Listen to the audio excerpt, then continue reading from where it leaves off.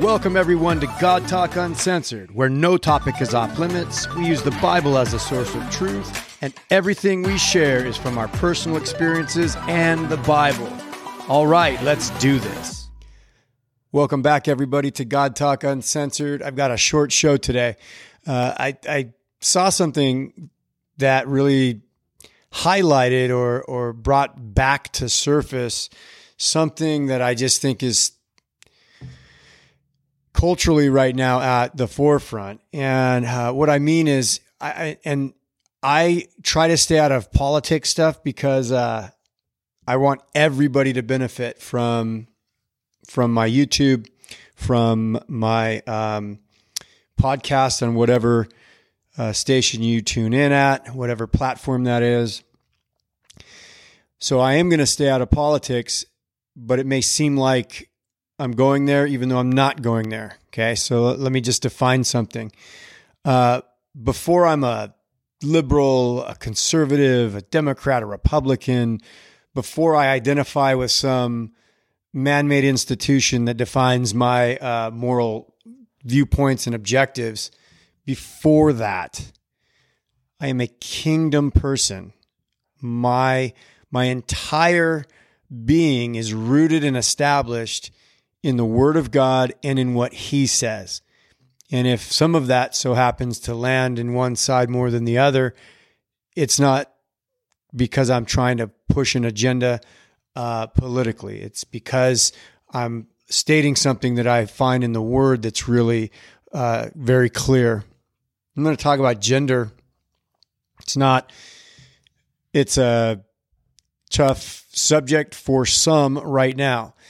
And I'm going to talk about marriage, and I'm going to talk about family. And this is all based on what the Word of God says, based on His design, based on what He laid out and how He created us. We are the Imago Dei. That means the image of God. We are created in His image. And I want to share what the Bible says about His image. If you're listening to this, know that I'm sensitive to you. If this isn't something that, or if this is something that may trigger you. So I'm sensitive to it. I have people in my family who are part of the LGBTQ community and living that lifestyle. And so I care about you. God cares about you. You are loved. This show is about expressing that, but I have to do truth and love together. Otherwise, it's not genuine love. It's just fluffy, validating feelings. And I don't want to do that because I'm responsible to what the Word of God tells me. All right. So in the beginning, this is Genesis. Genesis chapter 1, verse 26, after the creation days. Then God said, "Let us make mankind in our image, in our likeness." Let us make mankind in our image, in our likeness. You're seeing a plural form of God right now. We know as Christians that we understand God in a triune fashion, Father, Son, and Holy Spirit. So when you see this in Scripture where there's a plurality of the Godhead, we're seeing that defined within those terms. As Christians, that's how we see that. So what we see is God saying, we're going to make mankind, okay?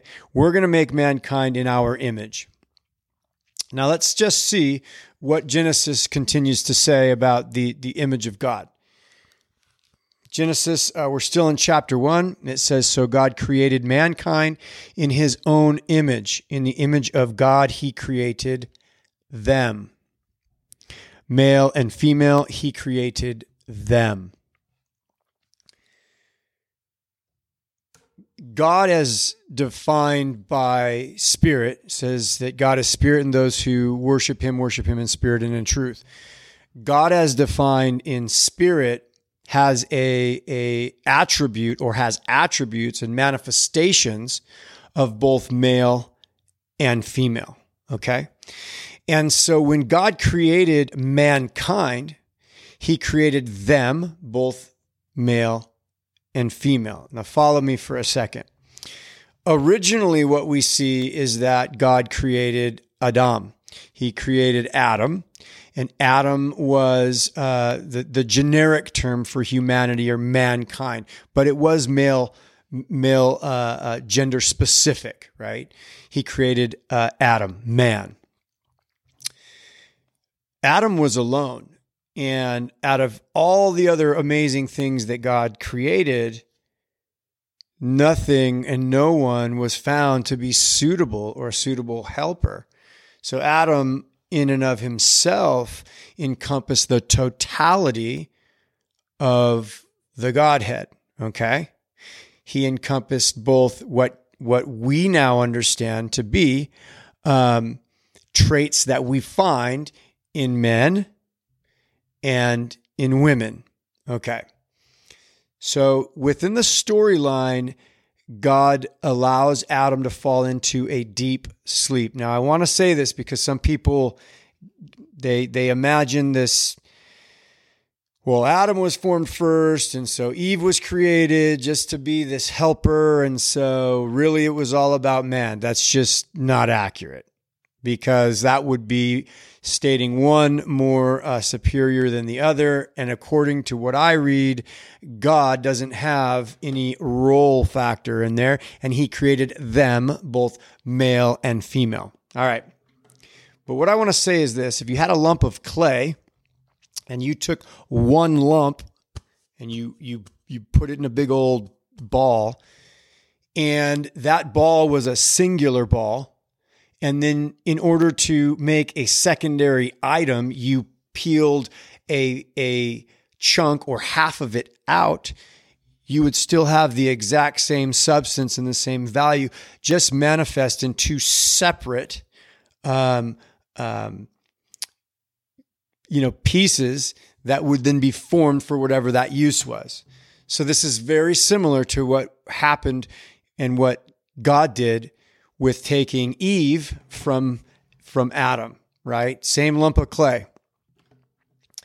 And ironically, there's this thing that happened. There's this separation, and God made two whole and total, complete individuals, entities, man and woman. And it says that they were in the garden and they were naked and they felt no shame and they had no judgment, and they worked with each other and they worked with God, and it was this harmonious thing.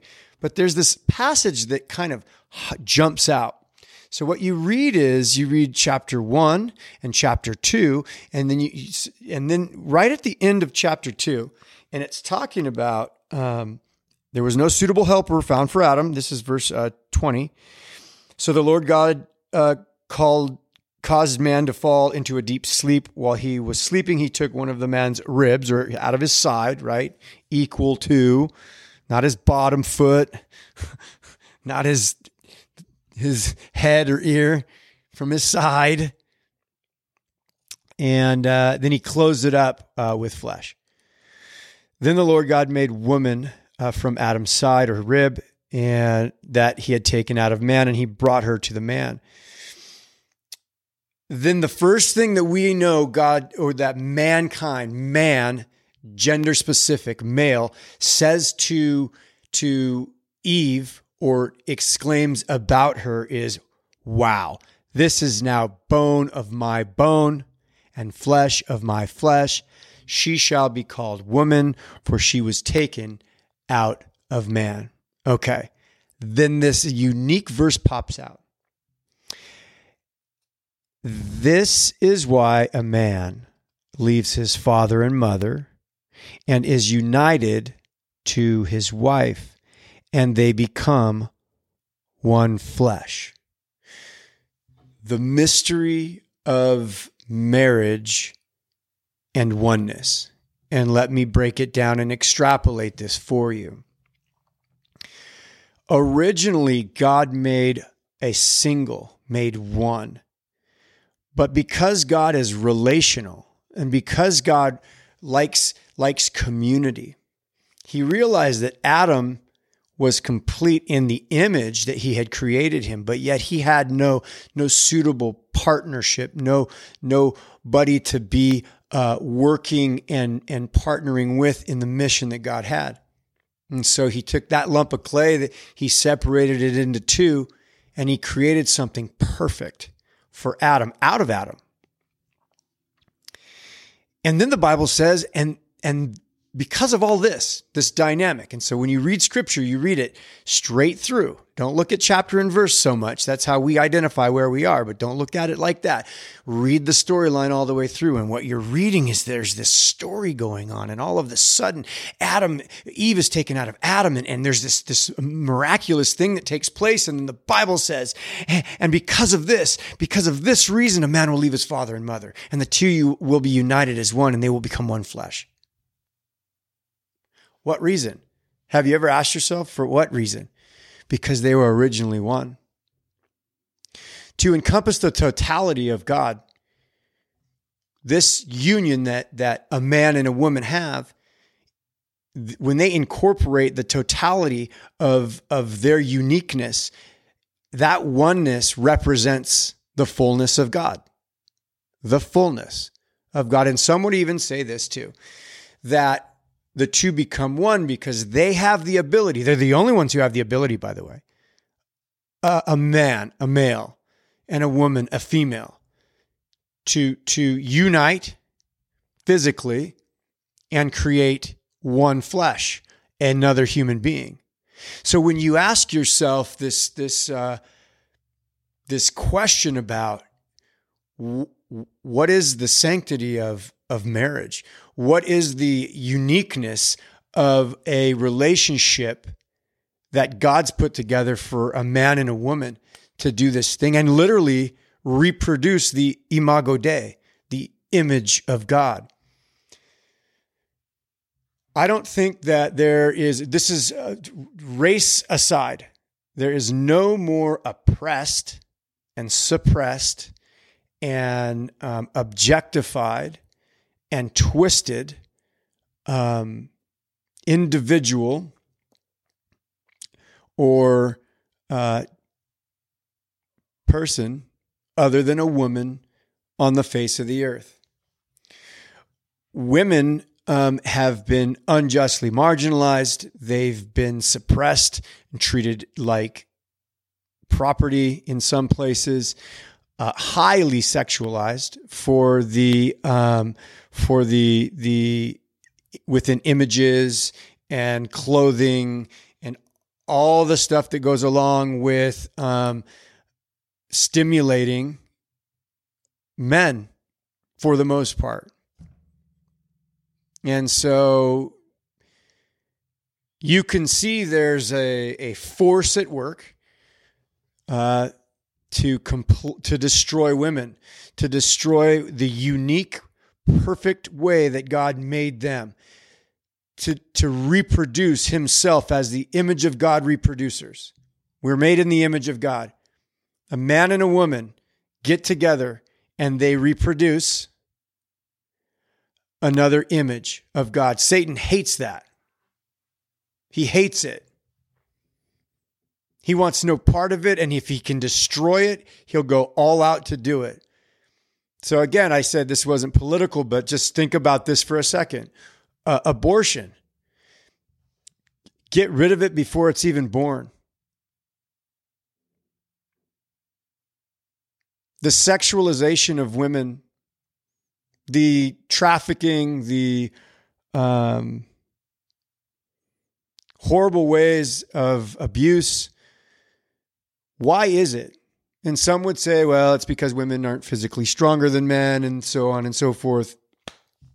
I think that the enemy is hard at work and has been to destroy not only women and babies, but the image that God had created for man and woman to join together and become the oneness that fully encapsulates and encompasses who he is. So ponder on that for a minute. What do you think is happening in our society? What do you think is happening in our culture? It's been going on for a long time. I get it. And there's I understand, minority communities and fatherlessness and why that happens sometimes with jail. And so I sympathize and I understand. So when people are like, oh, you're just a white person, how do you get it and whatever, dude, you don't know my background. But let me just say, the single most damaging thing for any child is having a missing parent. And it isn't just a missing parent, it is a gender-specific missing parent. And what do I mean by that? So again, being sensitive here, you got to understand where I'm coming from. I'm being sensitive in this. My sister and her wife have been married 14 or 15 years now.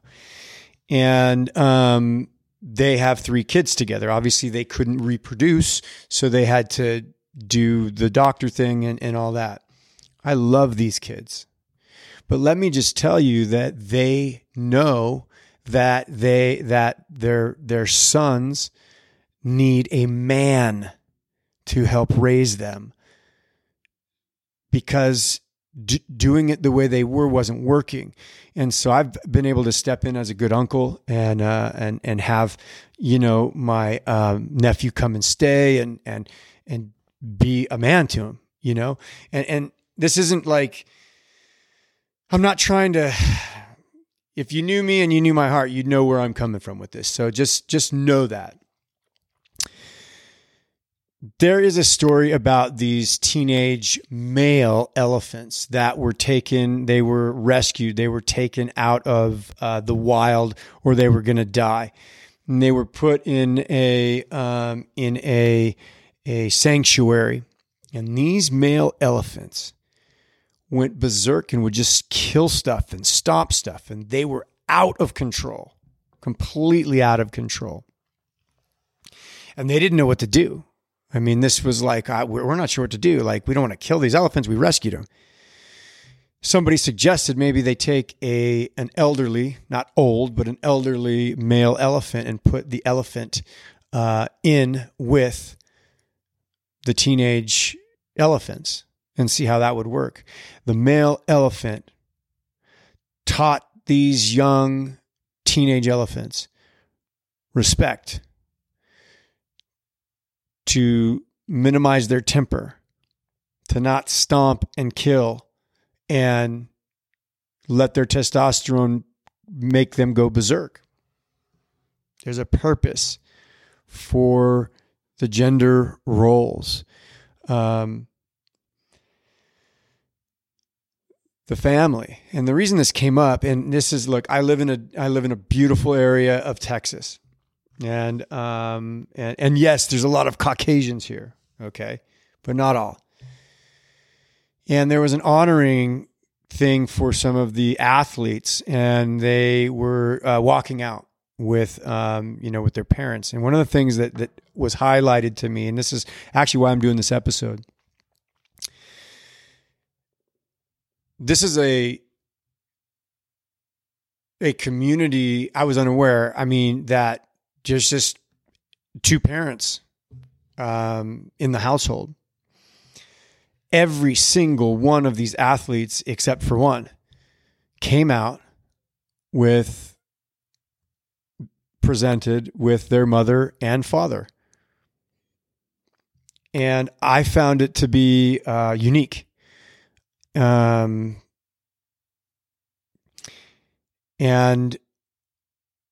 a lot of these kids I know personally, and they're very well balanced and respectful, and they're teenagers. So, grading on a curve, but these are good kids. And I'm not saying they're good kids because they have 2 parents, because there are plenty of kids that aren't. But what I am saying is that there is a male image of God and a female image of God combined together, and they're not perfect. That is giving the fullness of what God is about to the best of their ability, hopefully. And it's creating a balanced situation and a balanced thing. So I look at this thing that's happening in our world and happening in our culture, Marxist ideology, where you get rid of pronouns and you get rid of cisgender and rethink what a family looks like, and it's a community thing. I get that. We can a man and a woman can have a child and live in a community, and then the community with the parents raise the child. I get that. But the push is that we don't need that. That you can just get pregnant, do your thing, and then like the child will just sort of be raised by everyone. And it's an ideology that doesn't work. It's an ideology that actually is in opposition and is against what God's plan is. It just is. One of the things I know that the Word of God says is that God opposes the proud and He gives grace to the humble. That word opposes sets Himself in battle formation against.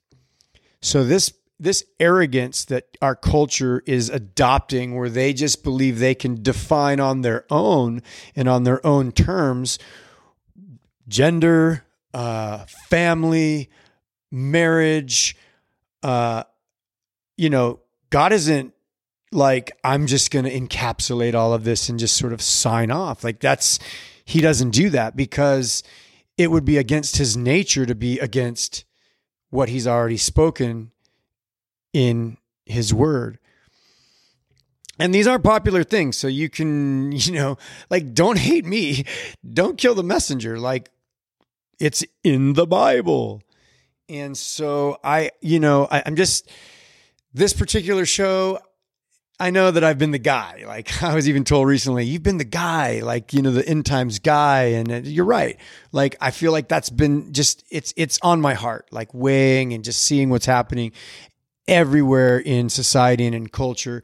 One of the things that is a part of that is the Bible says that there would be people would sit around and listen to what their itchy ears want to hear. They would just believe all kinds of stuff that wasn't consistent with the Word of God, that they would gather around a multitude of teachers to just let those teachers tell them what they want to affirm their thing and their position. And then we're like, oh, good. Everybody's patting me on the back because I've decided who I am and what I want and who I want to be. And if you can validate that, then I'm okay. And if you don't agree with me, then you're a sexist, you're a racist, you're whatever. So I'm going to stick with what I know to be true in the Word of God. So don't shoot the messenger. It's in the Word. It's in the message. What I'm saying is true. And if you're pinged by this in any way, you can hit me up in my thread. You can email me at info@godtalkuncensored.com. You can put it, in the comment section. We can banter. I'm good with that. Anyways, I love you guys. Hey, if you don't know Jesus, there's no better time than now, right? Right now, you can ask for God to come into your life. There's no magic prayer, right? Like, oh, I said the sinner's prayer, now all of a sudden, boop. It's a heart posture. It's, my God, I actually believe this stuff. I actually am listening to this and I'm hearing truth. And so that truth is testifying to my spirit, and I want to enter into that truth and I want to know more. That's the place where God wants you, and He wants to come into your life. You just got to ask Him, and it's pretty basic. Like, I need you. Forgive me. Thank you for dying for me. And that message that I'm giving you and that feeling that you're having, that's because the Holy Spirit is bearing witness to your spirit. And so asking Him for the Holy Spirit, Jesus, I need your Holy Spirit. Come into me. In Jesus' name. Thank you. Amen and amen. God bless you guys. We're going to do this again. Peace. Thank you, everyone, for tuning in to God Talk Uncensored. We appreciate your support. And until next time, God bless you.